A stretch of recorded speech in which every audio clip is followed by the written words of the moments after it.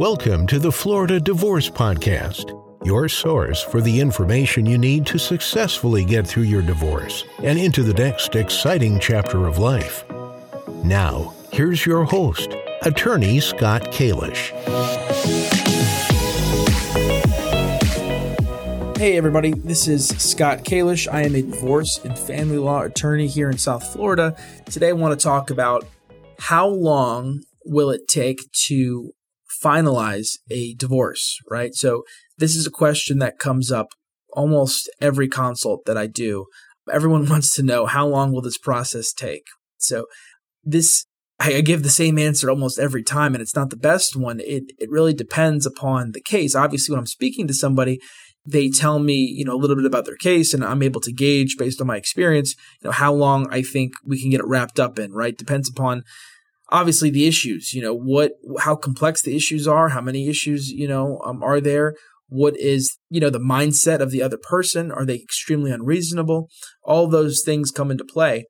To give you an example, right? If a case has no significant assets, no significant debts, there are no children, it's just a matter of getting the two divorced, maybe, signing a simple agreement saying that neither person is going to be asking for alimony and there is no property to be divided.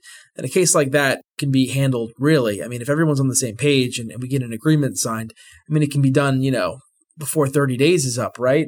That's a extreme example, one way. The extreme example the other way is there are if there's a ton of debt or a ton of assets that have to be divided, or there are children and there are major issues with the children, right, and a parenting plan, and both parties, do not see eye to eye, and a guardian ad litem has to be appointed. Maybe there are investigations that have to be conducted. That's an extreme example the other way, where it might not be over before 12 months, right? It could be over a year. It could be sometimes 2 years. There are cases that literally drag on for months and months because the issues are very complex, or, it takes the parties a very long time to see eye to eye.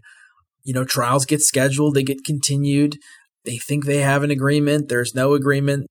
It can go on and on, really. So the answer really depends upon the facts of the case, right? So when you look at your case, you got to ask yourself, are there a lot of issues here? And, am I on the same page almost with my spouse? And if the answer is no, there aren't a ton of issues, and you are seeing eye to eye with your spouse, then it can be done very, very quickly. But if not, if your spouse is a fighter, or if you're a fighter, then it's going to drag on, and it's going to be longer. So again, there are certain tactics and strategies to use to streamline the process, right? Sometimes parties or attorneys drag their feet through cases, and that obviously prolongs it. So there are certain strategies and tactics that attorneys can take to combat that, to make sure that that isn't happening, right? To move the case on. Some judges are very, very proactive in moving their cases.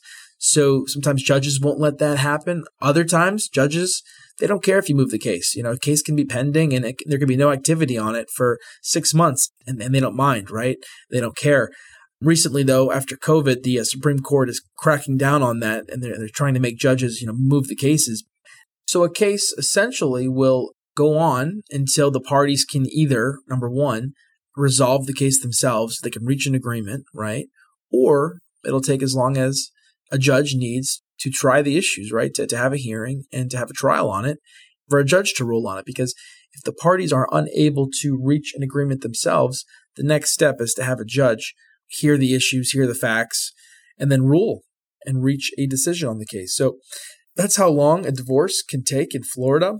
If you like this podcast, if you got something valuable from it, please give it a 5-star review. If you have a question, please feel free to ask it. And if you give me permission, I'm happy to answer it on an upcoming podcast episode. Feel free to email me at scott@kjlawfla.com. Again, scott@kjlawfla.com. Thank you so much for listening.